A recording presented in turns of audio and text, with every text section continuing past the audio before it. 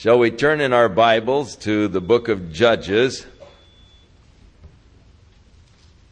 chapter 8.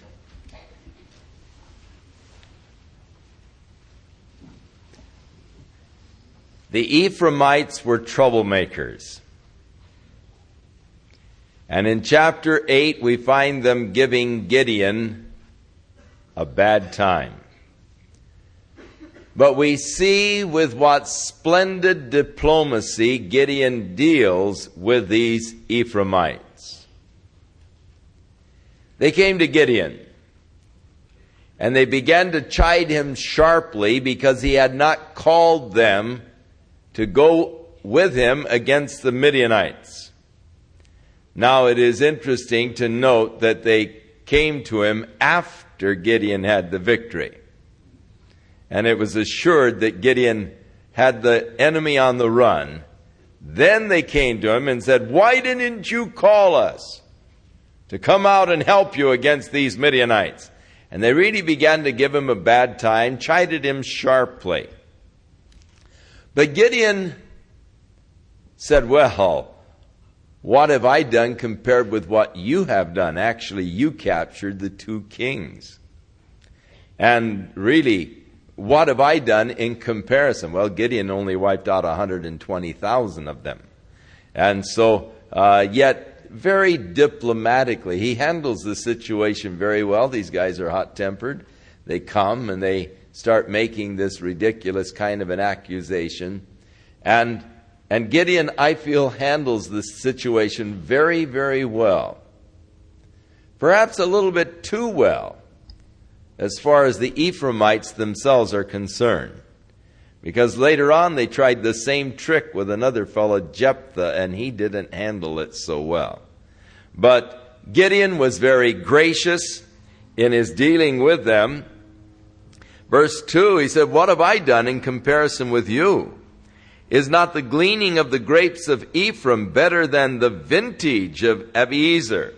In other words, you guys came in and the gleanings that you got, the leftovers, are really better than the vintage that we took. And God hath delivered into your hands the princes of Midian, Oreb and Zeb. What was I able to do in comparison to you? Then their anger was abated towards him when he said that. So it was just a very gracious thing on the part of Gideon. I look at Gideon and I must admire the man. There is I feel, a true humility in this man. Admirable quality. When the Lord actually called him to lead the Israelites against Midian, you remember he said, "Lord, I can't do that. My father's house, is really nothing, and I am the least of my father's house. Who am I to do this?" And yet, he was the kind of a fellow, when convinced of the call of God, went at it in a very sincere way. Now when he could really be glorying in the victory over the Midianites, take this as an opportunity to really, pride himself. It wasn't so. Now, perhaps he learned, and learned well, the fact that God wanted the glory in the battle. You remember, that's why God narrowed his army down. That's why God cut them down from 22,000 to 300, in order that God would get the victory for whatever was accomplished. Sounds like the fire department wants you to know they're at work tonight. So Gideon came to Jordan. He passed over with 300 men that were with him, who were faint. Still they were pursuing the enemy, for there were still some 15,000 of the enemy still alive. They had wiped out 120,000. 15,000 were still alive. And so he's pursuing. That's a pretty brave thing. With 300 guys, you're chasing 15,000. That's all right as long as they're running, but what do they turn around?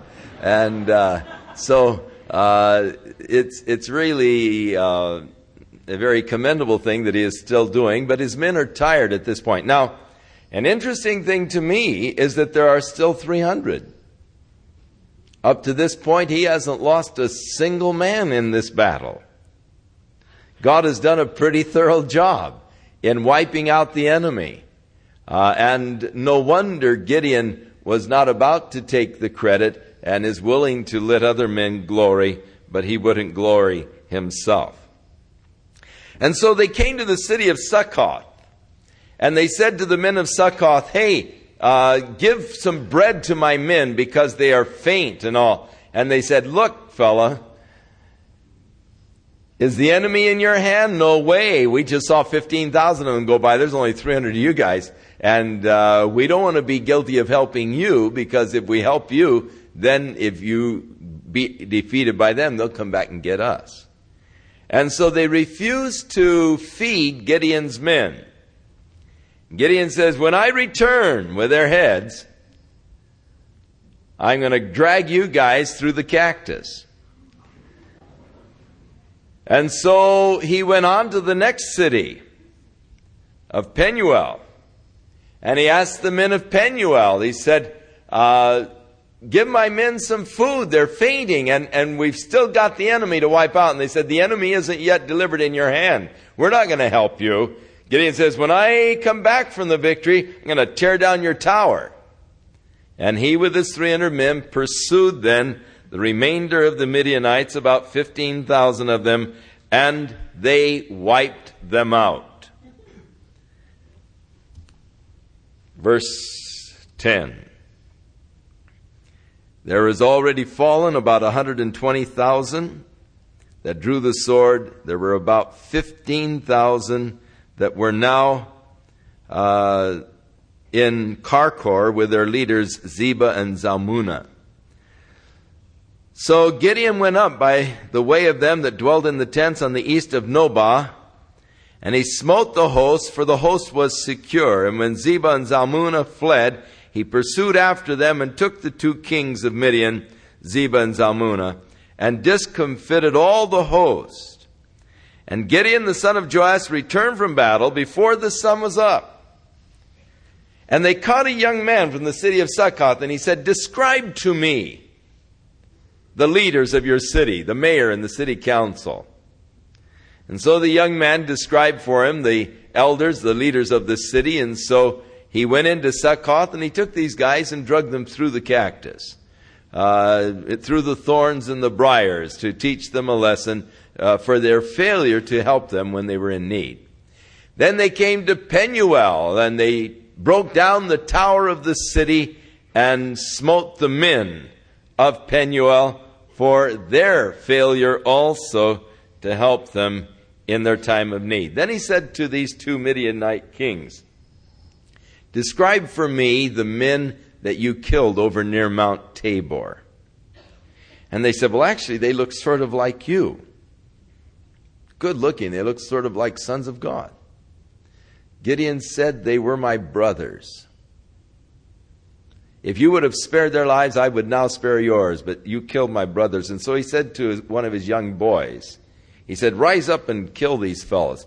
Well, his boy was quite young, probably a teenager, and he was, here are kings, and for me to just kill them. And so his boy hesitated, and so the 2 kings said, fall on us, go ahead. And yet he hesitated to do it, and so Gideon himself killed the 2 kings of the Midianites that he had taken captive. So then the men of Israel, verse 22, came to Gideon, and they said to Gideon, rule over us, you and your sons and your sons' sons. In other words, they wanted to set up now a dynasty and a monarchy. They wanted now the family of Gideon to become the king over Israel, and his sons and his grandsons. But Gideon again shows remarkable character. Here he is, the popular movement. Gideon, draft Gideon for the king. And Gideon answered them, I will not rule over you, and neither shall my son rule over you. The Lord shall rule over you. So I see very much in the character of Gideon as a very commendable thing. He did absolutely the right thing. The Lord rule over you. I'm not going to, nor my son. And so Gideon then asked the men for his share of the victory and the loot. He said, I'd just like the golden earrings. Now these Midianites were Ishmaelites, and they all of them had gold earrings, pierced ears with a gold ring in their ears. And so they dumped them all on Gideon. And man, at the price of gold today, he would have been a wealthy man. Because it was 1,700 shekels of gold that these earrings weighed when they tossed them all in. 120,000 earrings, that'd be a pretty good hit really on the gold market today. So Gideon then made an ephod out of these. It's sort of a gold kind of a robe out of them. But this gold robe that he made became a snare. It became a tourist attraction. People used to travel down to Gideon's house to see this golden ephod that he had made out of the earrings of the Midianites. And the people began to worship it. They made it sort of an object of worship. Thus it became a snare unto Israel. Now I don't think that Gideon had that in mind at all. That the people would make sort of an idol out of this golden ephod that he made from these earrings. But nonetheless, the people did. Now at that point, I think was where Gideon did make a mistake. When he saw how the people were, sort of revering this gold ephod, he should have just tossed the thing in the fire, melted it down, and made a gold brick or something. And so if he was guilty of any mistakes, it was this: his allowing the ephod to remain after the people had made an idolatrous kind of a symbol of this ephod. And thus the children of Midian were subdued, and they did not lift their heads up against the Israelites, and there was quiet in the land for 40 years during all of the days of Gideon. And Jerubbaal, who is Gideon, and he received that name when he knocked down the altar of Baal that belonged to his dad, the son of Joash, went and dwelt in his own house. Now, he was a pretty prolific guy. He had 70 sons begotten, for he had many wives. And his concubine that was in Shechem, she also bare him a son, whose name was called Abimelech. And Gideon the son of Joash died in a good old age, was buried in the sepulchre of Joash his father in Ophrah, which is of the Abiezrites. So it came to pass that soon after Gideon was dead, the children of Israel turned again and went whoring after Balaam, made Baal Berith their god. And the children of Israel remembered not the Lord their God, who had delivered them out of the hands of all their enemies on every side, and neither showed they kindness to the house of Jerubbaal or Gideon, namely in this, that according to all the goodness which he had showed unto Israel. Now, here's what happened. After the death of Gideon, this Abimelech, who was the son of his concubine in Shechem. Now, they used to say of the sailors, a girl in every port. Well, Gideon had probably a concubine in every city. And so in Shechem, this concubine who had borne this fellow Abimelech came to the men of Shechem. And he said, look, Is it better that one man rule over you or 70 rule over you? One man who is your brother, who comes right out of Shechem, who understands your needs and all, or all of the sons of Jerubbaal? What's best? And so he convinced the men of Shechem that they should come against the sons of Gideon and wipe them all out. And so Abimelech led a group of vain fellows. And they came to the houses of Gideon's sons, and they wiped them all out with the exception of just one of his sons, Jotham. But all of the other sons of Gideon were killed. A very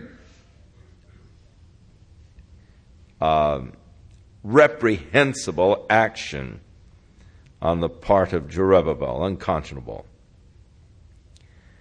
But Jotham hid himself. And all of the men of Shechem gathered together, and all the house of Millo. And they went and made Abimelech king by the plain of the pillar that was in Shechem. Now when Jotham heard that they had made Abimelech the king, he went to the top of Mount Gerizim, which is above the city of Shechem. And it is sort of a natural amphitheater. From the top of Gerizim, you can call down in the valley and they can hear you quite plainly. Sort of a natural amphitheater. It is an interesting thing to me how far sound travels over there in that land. You think of Jesus speaking to a crowd of 10,000 people. And they're all able to hear him, and that's without amplifying systems. And it sounds sort of far-fetched or preposterous. But there are many places in the land where the acoustics are just, natural acoustics are really fantastic. If you're standing up on the Herodian, there can be children playing 2 miles away. And you can hear their conversations to each other. That's not an exaggeration. You that go with me to Israel this year, I'll prove it to you. But the acoustics are tremendous. The sound travels.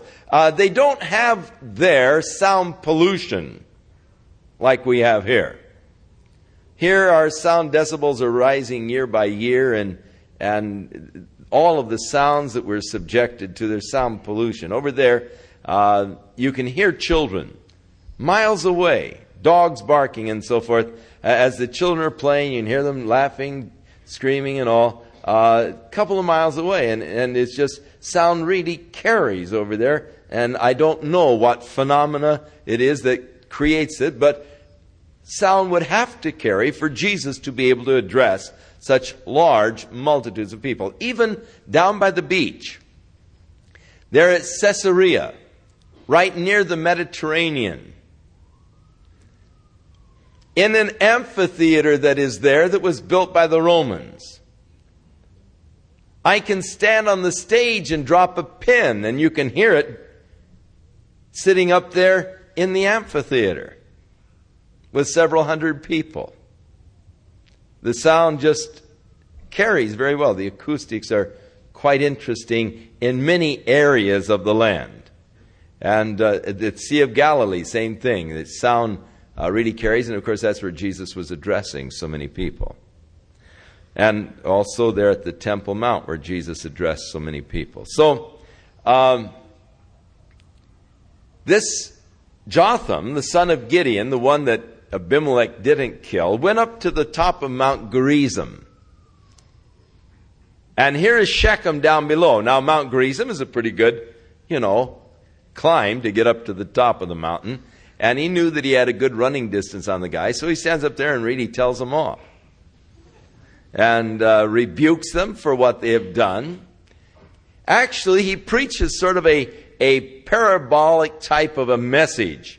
He gives a parable how that the trees of the forest came to the olive tree and they said, "Rule over us."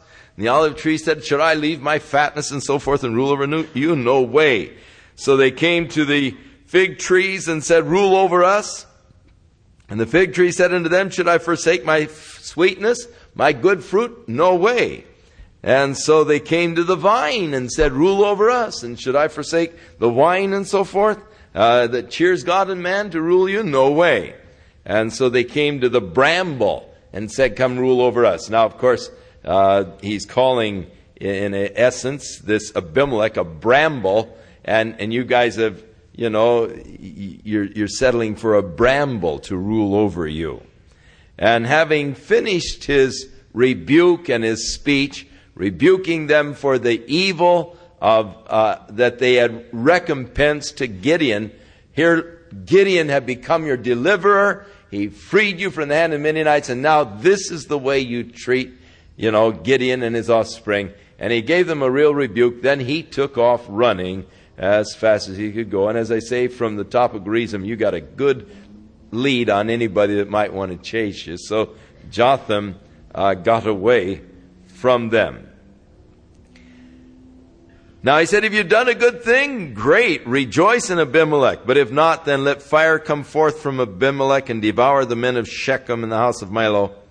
And let fire come out from the men of Shechem and from the house of Milo and devour Abimelech." In other words, let there come strife between the men of Shechem and Abimelech. And Jotham ran away, and he fled to Beer and dwelt there for the fear of Abimelech his brother. Now Abimelech reigned for 3 years, and God sent an evil spirit between Abimelech and the men of Shechem, and the men of Shechem dealt treacherously with Abimelech, in order that the cruelty that was done by Abimelech might be avenged. And so the men of Shechem began to set an ambush for him at the top of the mountains, or for the people, and they robbed all of those that were going along that way, and it was told to Abimelech. Then this guy Gael, sort of a big mouth kind of a guy, said to the men, he came with his brothers, and he went over to Shechem, and he said to the men of Shechem, "Now look, fellas,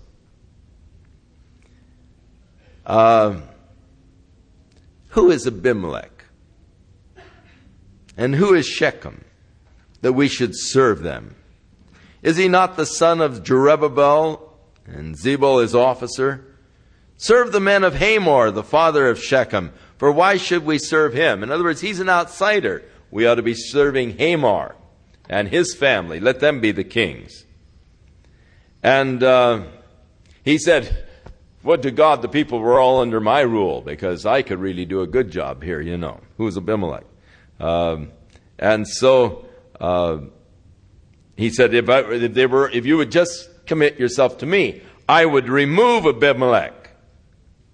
And so he called to Abimelech and said, "Increase your army." And so when Zebul, the ruler of the Hittite city, heard the words of Gael, the son of Ebed, his anger was kindled, and he sent messengers unto Abimelech privately, saying, "Behold, Gael, the son of Ebed, and his brothers are come to Shechem, and they are fortifying the city against you. Now therefore, come by night, and the people that are with you, and lie in wait in the field, and it shall be in the morning, as soon as the sun is up. You shall rise early and set upon the city, and behold, when he and the people that is with him come out against thee, then may you do to them as you find occasion." So Abimelech rose up, and all the people that were with him by night, and they laid wait in Shechem in 4 companies. And Gael, the son of Ebed, went out and stood at the entering of the gate of the city, and Abimelech rose up, and the people that were with him, and lying there in wait. And when Gael saw the people, he said to Zebul, "Behold, there come people down from the top of the mountains." And Zebul said, "No, that's just an illusion. That's just the sun rising and the sun coming down. It looks like people, just an illusion that you see." So Gael spake again and said, "Look, there are people coming down by the middle of the land. Another company is coming along the plain of Meonim." And then said Zebul unto him, "Okay, where's your mouth now? And you said, who is Abimelech, that we should serve him? Is not this the people that you have despised? Go out now and fight with them."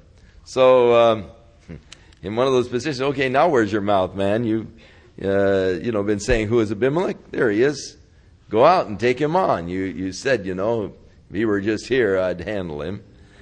So Abimelech chased him, and many were overthrown and wounded, even to the entering of the gate. And Abimelech dwelt in Arumah, and Zebul thrust out Gaal with his brothers, that they should not dwell in Shechem. And it came to pass on the next day that the people went out into the field, and they told Abimelech. And he took the people and divided them into 3 companies.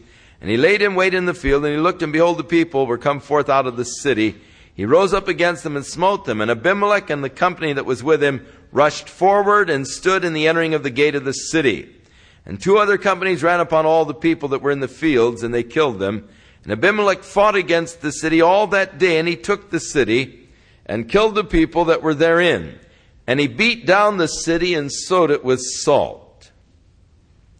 And when all the men of the tower of Shechem heard that they had entered into the fortress of the house of the god Berith, and it was told Abimelech that all the men of the tower of Shechem were gathered together, Abimelech got up to Mount Zalmon with his people, and he began with his axe to cut down the boughs from the trees. He laid them on his shoulder, and he said to the people, follow my example. So they all cut down the boughs. And he came to the tower and laid these boughs around it, set fire to them, and actually cremated the people who had sought refuge there in the tower. About 1,000 men and women.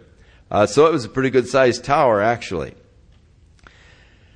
And so then he went to Thebez and encamped against Thebez. And in Thebez there was a strong tower within the city. And all of the men and women fled to the tower there in Thebez. And so Abimelech came to the tower. He fought against it. He was up against the door trying to burn it with fire. And a certain woman took a piece of a millstone. Now millstones are sort of lava kind of rock. And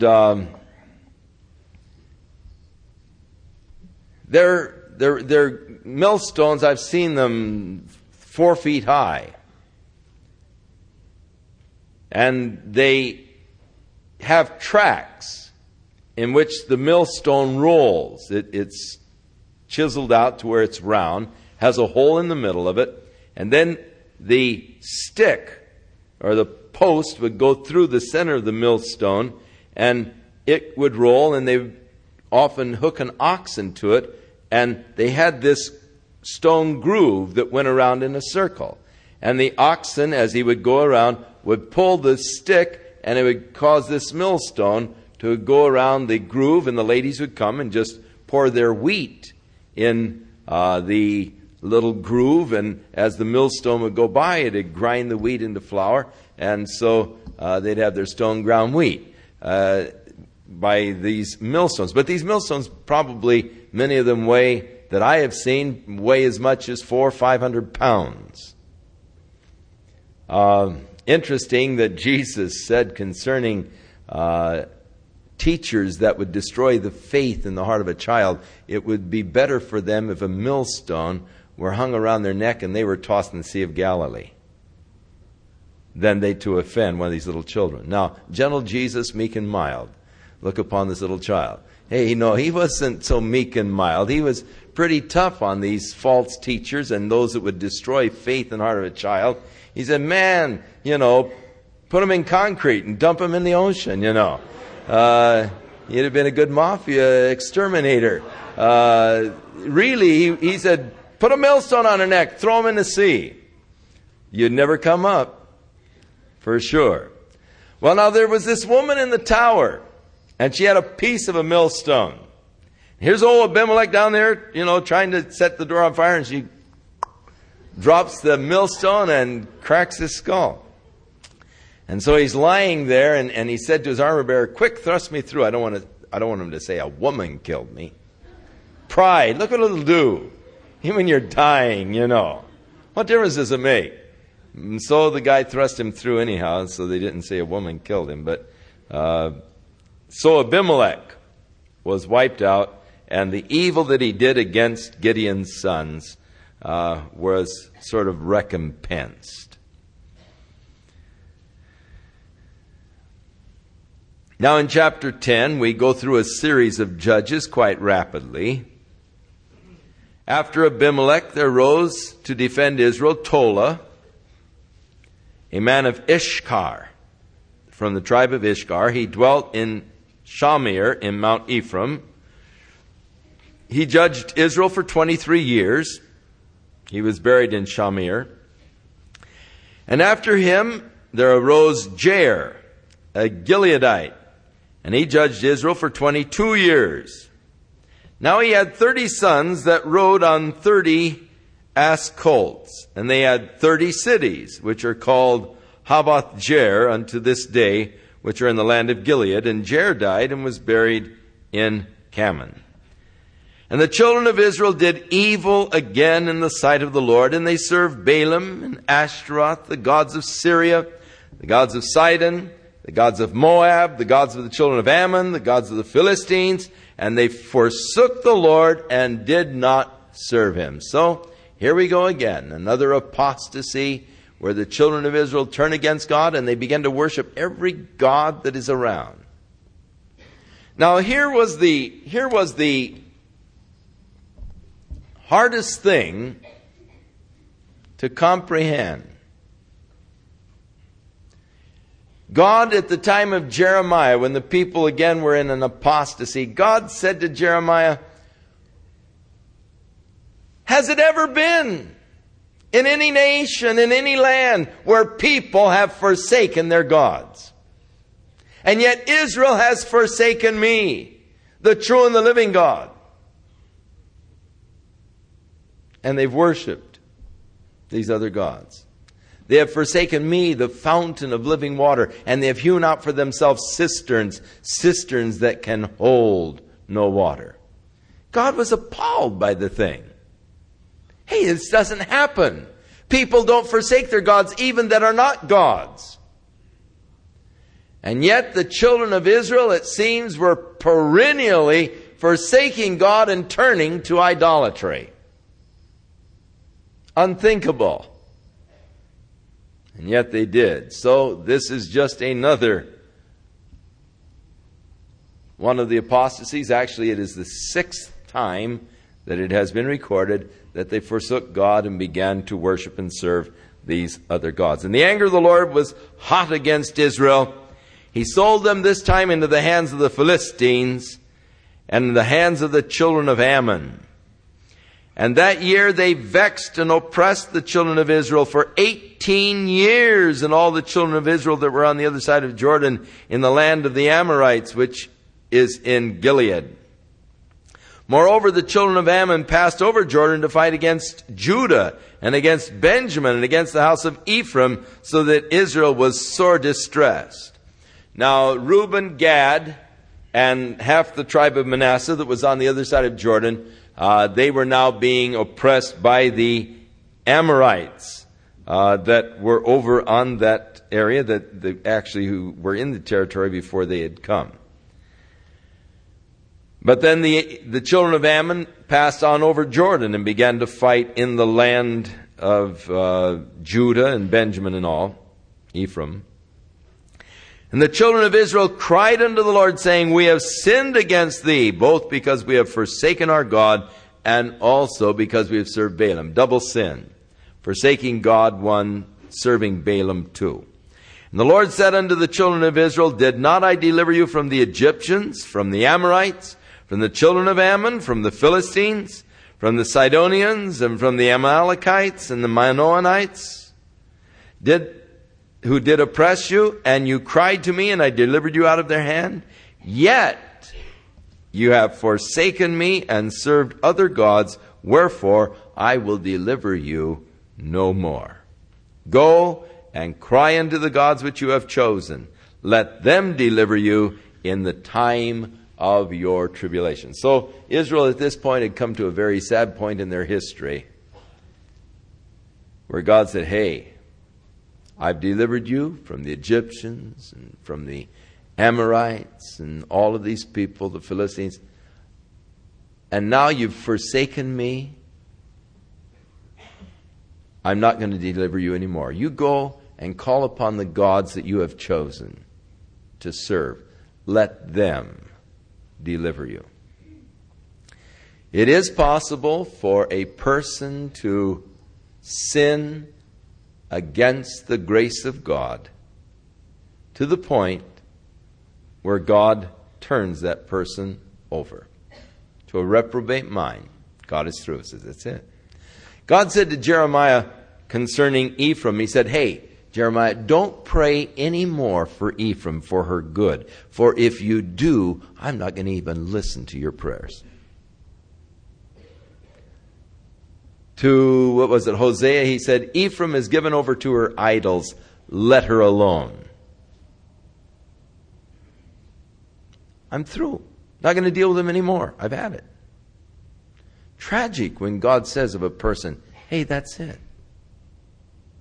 Not going to deliver you anymore. You've chosen to serve these other gods? You made your choice? All right, call on them. Let them deliver you from your tribulation. People oftentimes say it really doesn't make any difference which God you serve. You know, all roads lead to heaven. False. It makes a big difference, the God that you serve, but it really makes the big difference when you're in trouble. That's when the difference really shows up. When you're really needing help. And God says, cry unto the gods that you've chosen to serve. But they can't help me. So, the children of Israel said unto the Lord, we have sinned.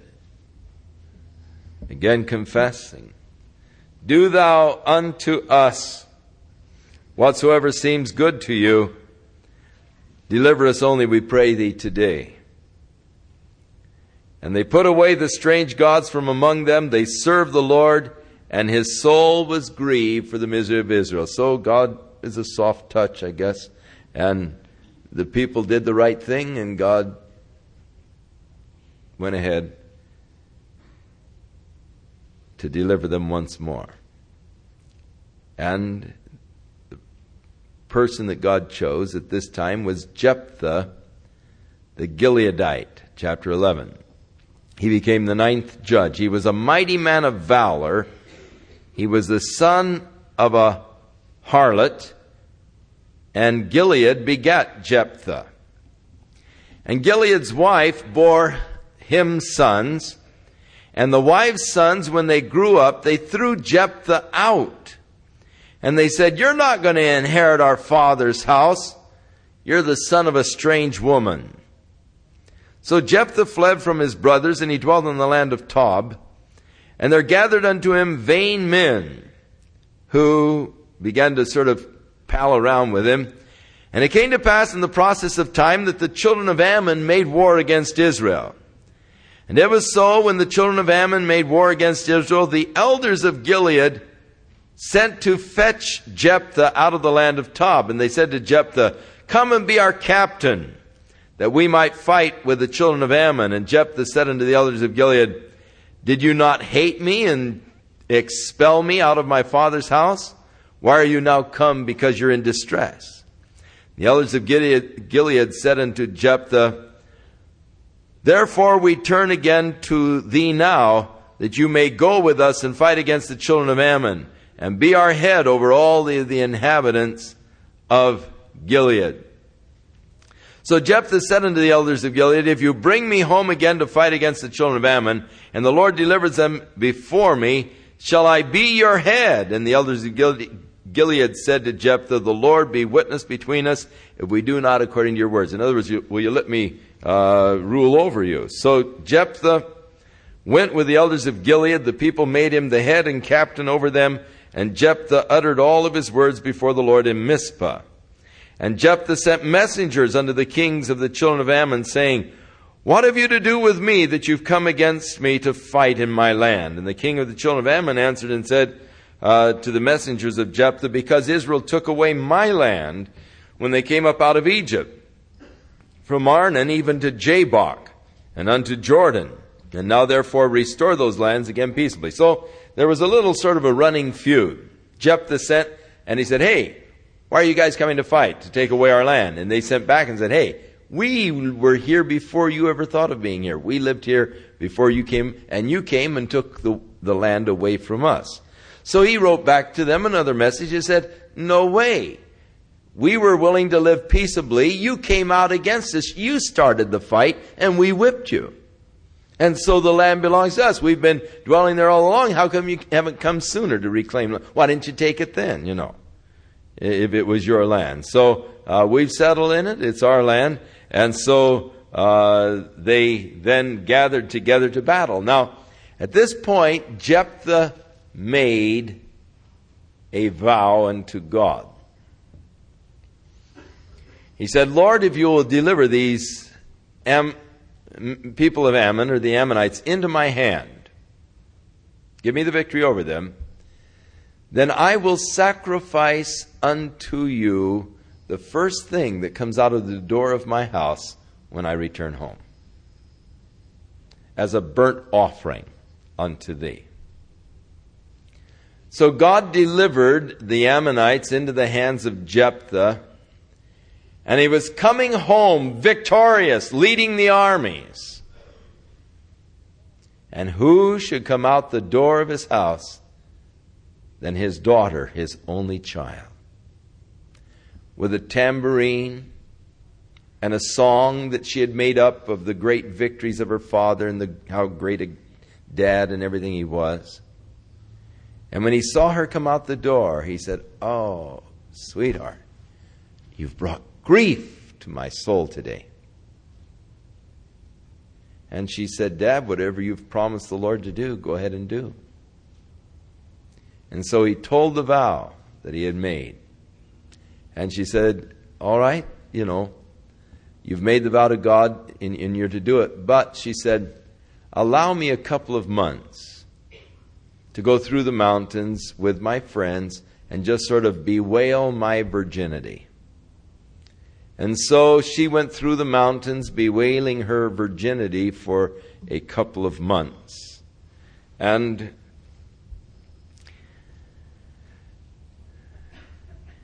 it came to pass, verse 39, at the end of 2 months, that she returned unto her father, who did with her according to his vow which he had vowed, and she knew no man. And it was the custom in Israel that the daughters of Israel went yearly to lament the daughter of Jephthah, the Gileadite, 4 days in a year. Now, number one, God had forbidden human sacrifice.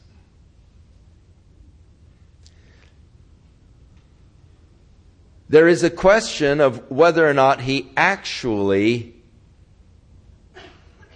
killed her. The burnt offering sacrifice was actually a sacrifice of consecration unto God. And there are some commentators who teach that he gave her to God to perpetual virginity. In other words, to keep her from ever marrying. And she was consigned to a life of celibacy because of the vow her father had made. That is possible. It isn't probable, but it is possible. From the apparent reading of the text, he did this awful thing and actually sacrificed his daughter unto the Lord. However, I am convinced that God did not require it of him, nor would God require it of him. Under the law, where your first child actually was to be given to God, God made provisions for the redemption of the first child with an animal. And I'm certain that God would have allowed Jephthah to make a substitution for his daughter in this case.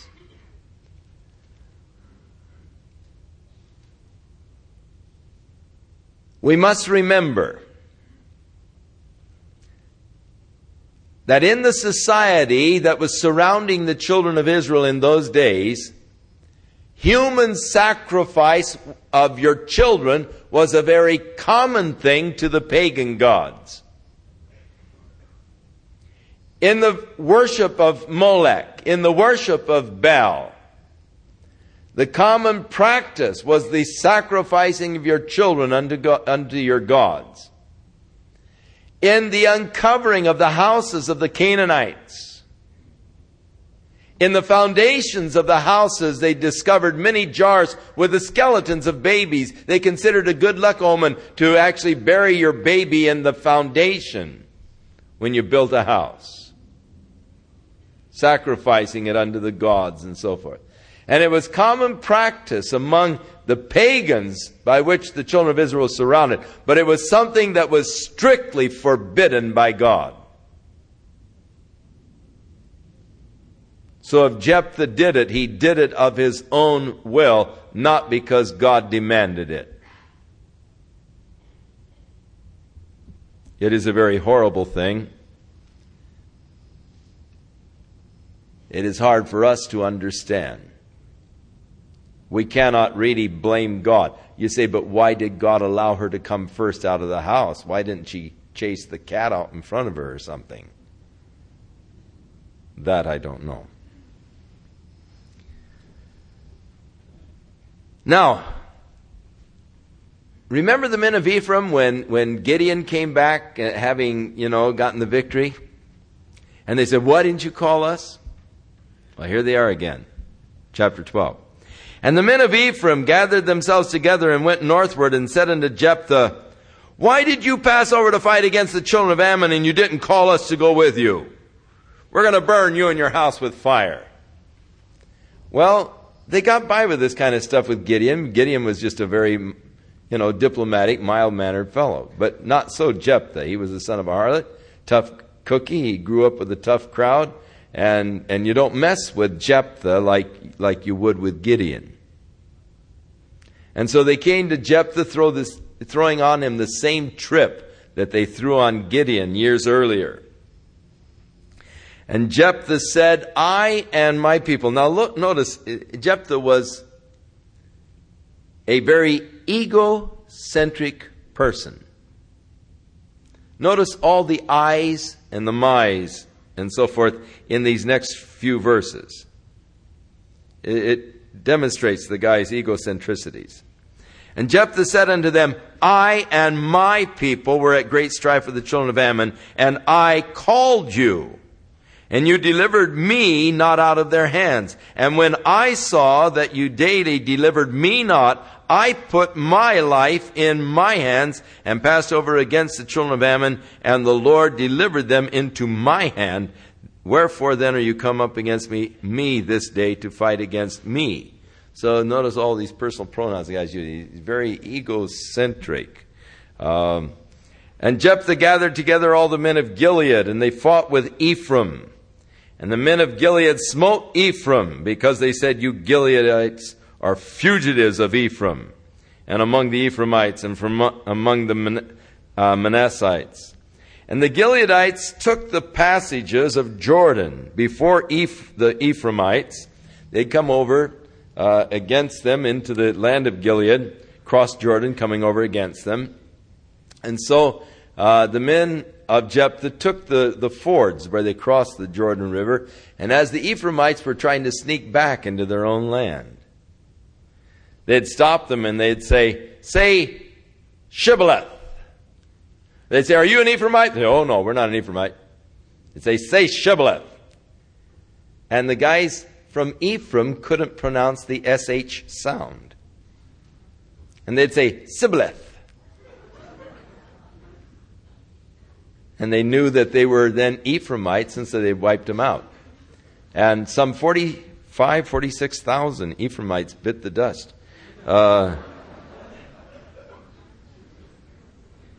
42. And Jephthah judged Israel for 6 years. And he died and was buried in one of the cities of Gilead. So really he didn't reign too long, just 6 years. And then the 10th judge was this guy Ibzan. from Bethlehem. And his claim to fame was he had 30 sons and 30 daughters, who he sent abroad to marry, with the kings from other nations, and he took in 30 daughters from abroad for his sons. So he shipped his daughters out and then took 30 daughters from other kingdoms for his sons. He judged Israel for 7 years. He was buried in Bethlehem. Then Elon became the 11th judge. He was from the tribe of Zebulun. He judged Israel for 10 years. And he was buried at Ajalon, in the country of Zebulun. Then Abdon became the 12th judge, the son of Hillel. And he had 40 sons and 30 nephews that rode on 70 donkeys. And he judged Israel for 8 years. These guys really didn't do very much. Not much is told about them. Now, again, the children of Israel did evil again in the sight of the Lord, and the Lord delivered them into the hands of the Philistines for 40 years. There was a certain man from Zorah. He was of the tribe of Dan. And his name was Manoah. And his wife was barren. And one day she was out in the field. And an angel of the Lord visited her there in the field and told her that she was going to become pregnant. She was going to bear a son. And through her son, God was going to begin delivering the children of Israel from the Philistines. Now the angel said, the son is to be dedicated unto God. You're not to allow a razor to come to his head. A Nazirite vow, not cutting your hair. Also, he was not to drink any wine, strong drink, anything that came from the vine. For he was to be a Nazirite from his birth, dedicated. His life was to be dedicated unto God. A commitment of his life to God. Well, she was all excited.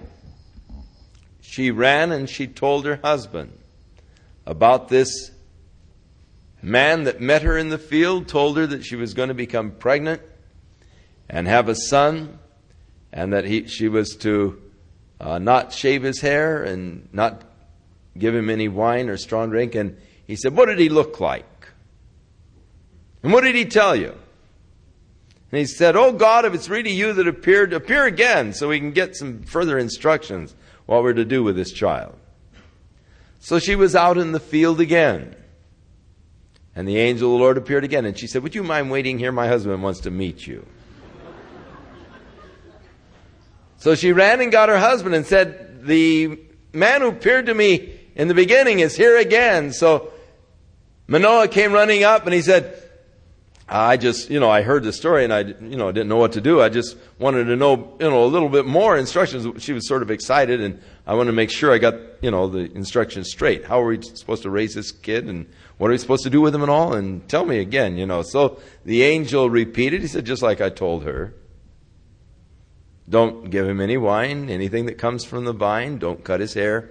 He is to be a Nazirite, dedicated unto God. And so Manoah said, look, he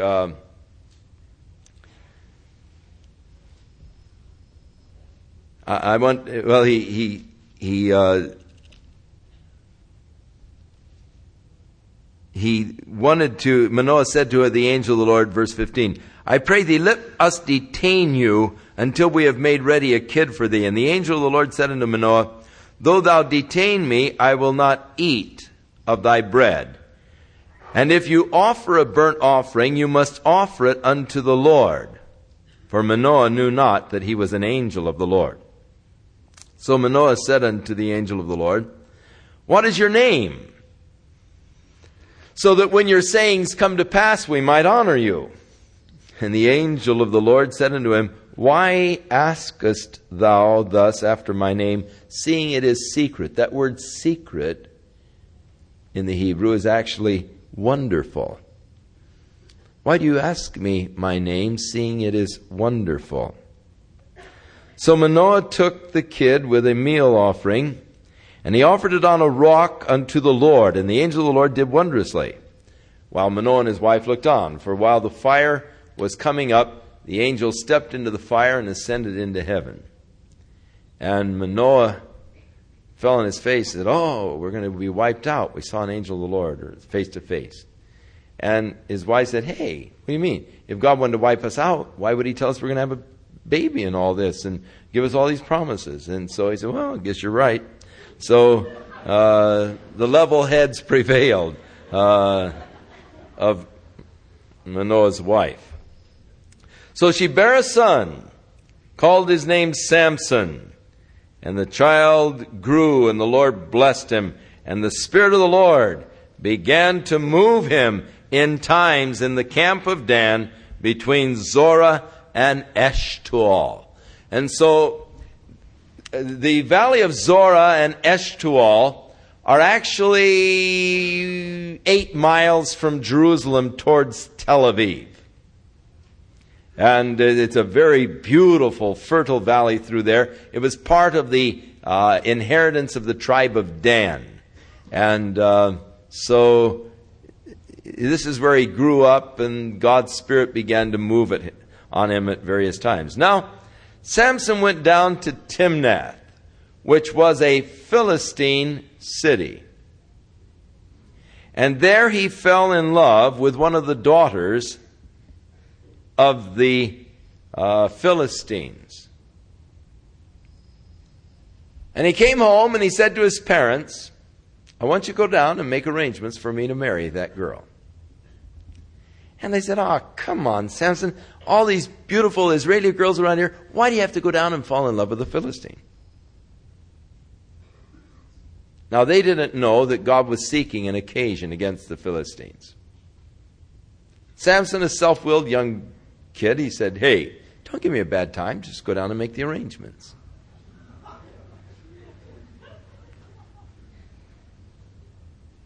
So his parents went down to make the arrangements, and Samson was tagging along behind them.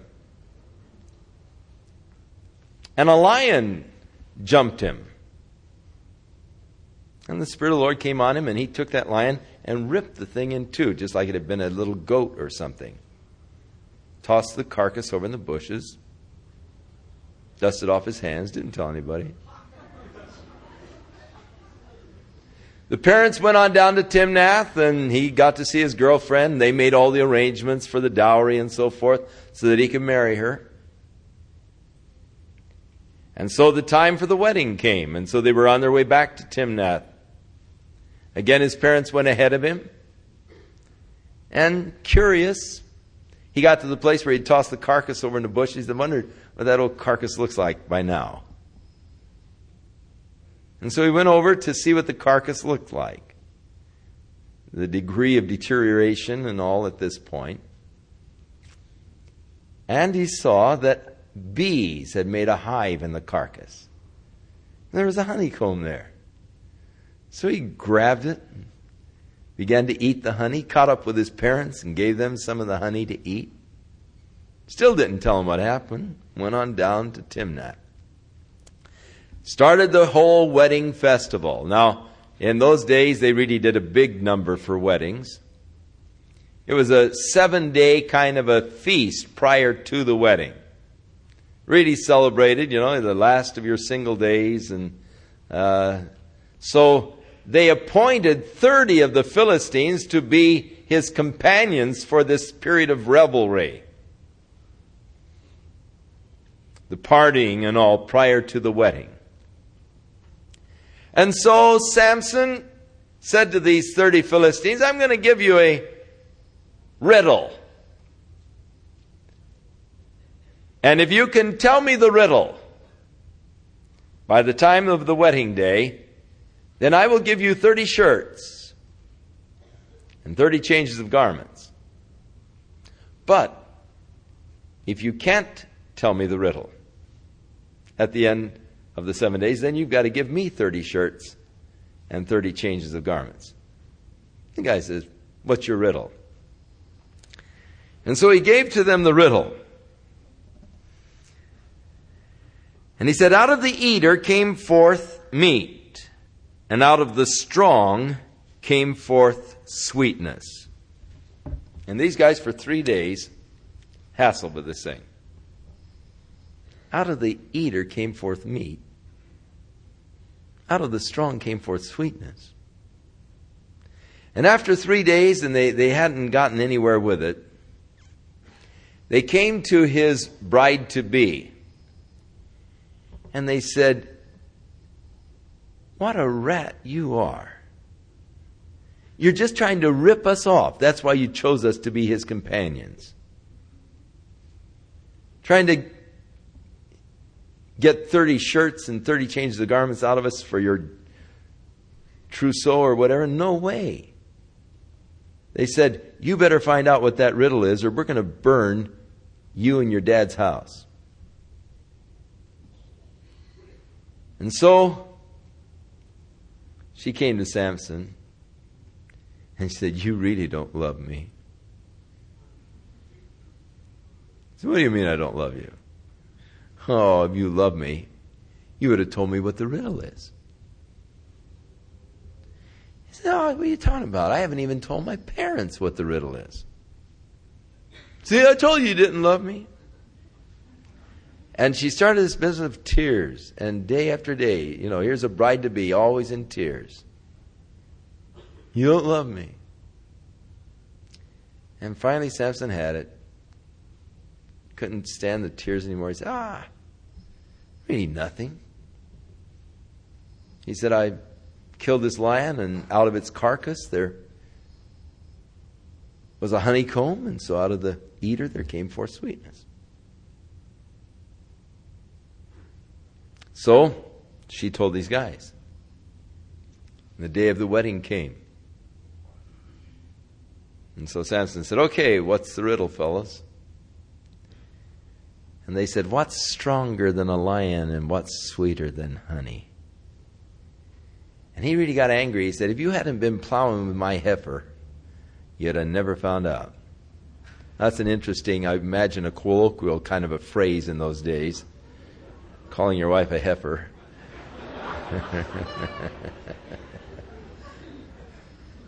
You hadn't been plowing with my heifer, you'd have never known. And he got upset. And he went down to Ashkelon, one of the Philistine cities along the coast of the Mediterranean. Got hold of 30 Philistines, cracked their skulls, took their shirts and their clothes, came back and paid off his debt and went home.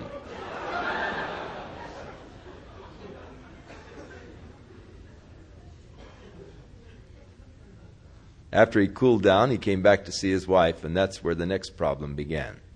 We'll get into that in our next week's study as we move along with Samson. Interesting character. I have a lot I want to share with you about Samson, but we'll wait until we get the full story next week, and then we'll draw some interesting observations and analogies from Samson. Shall we stand?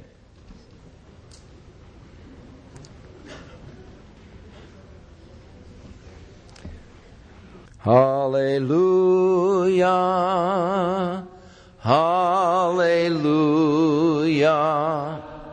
hallelujah,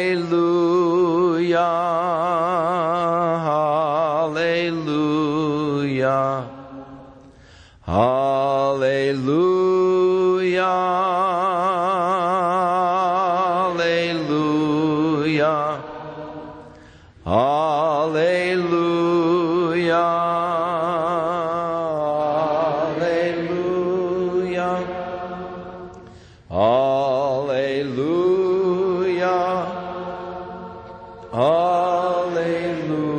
Hallelujah.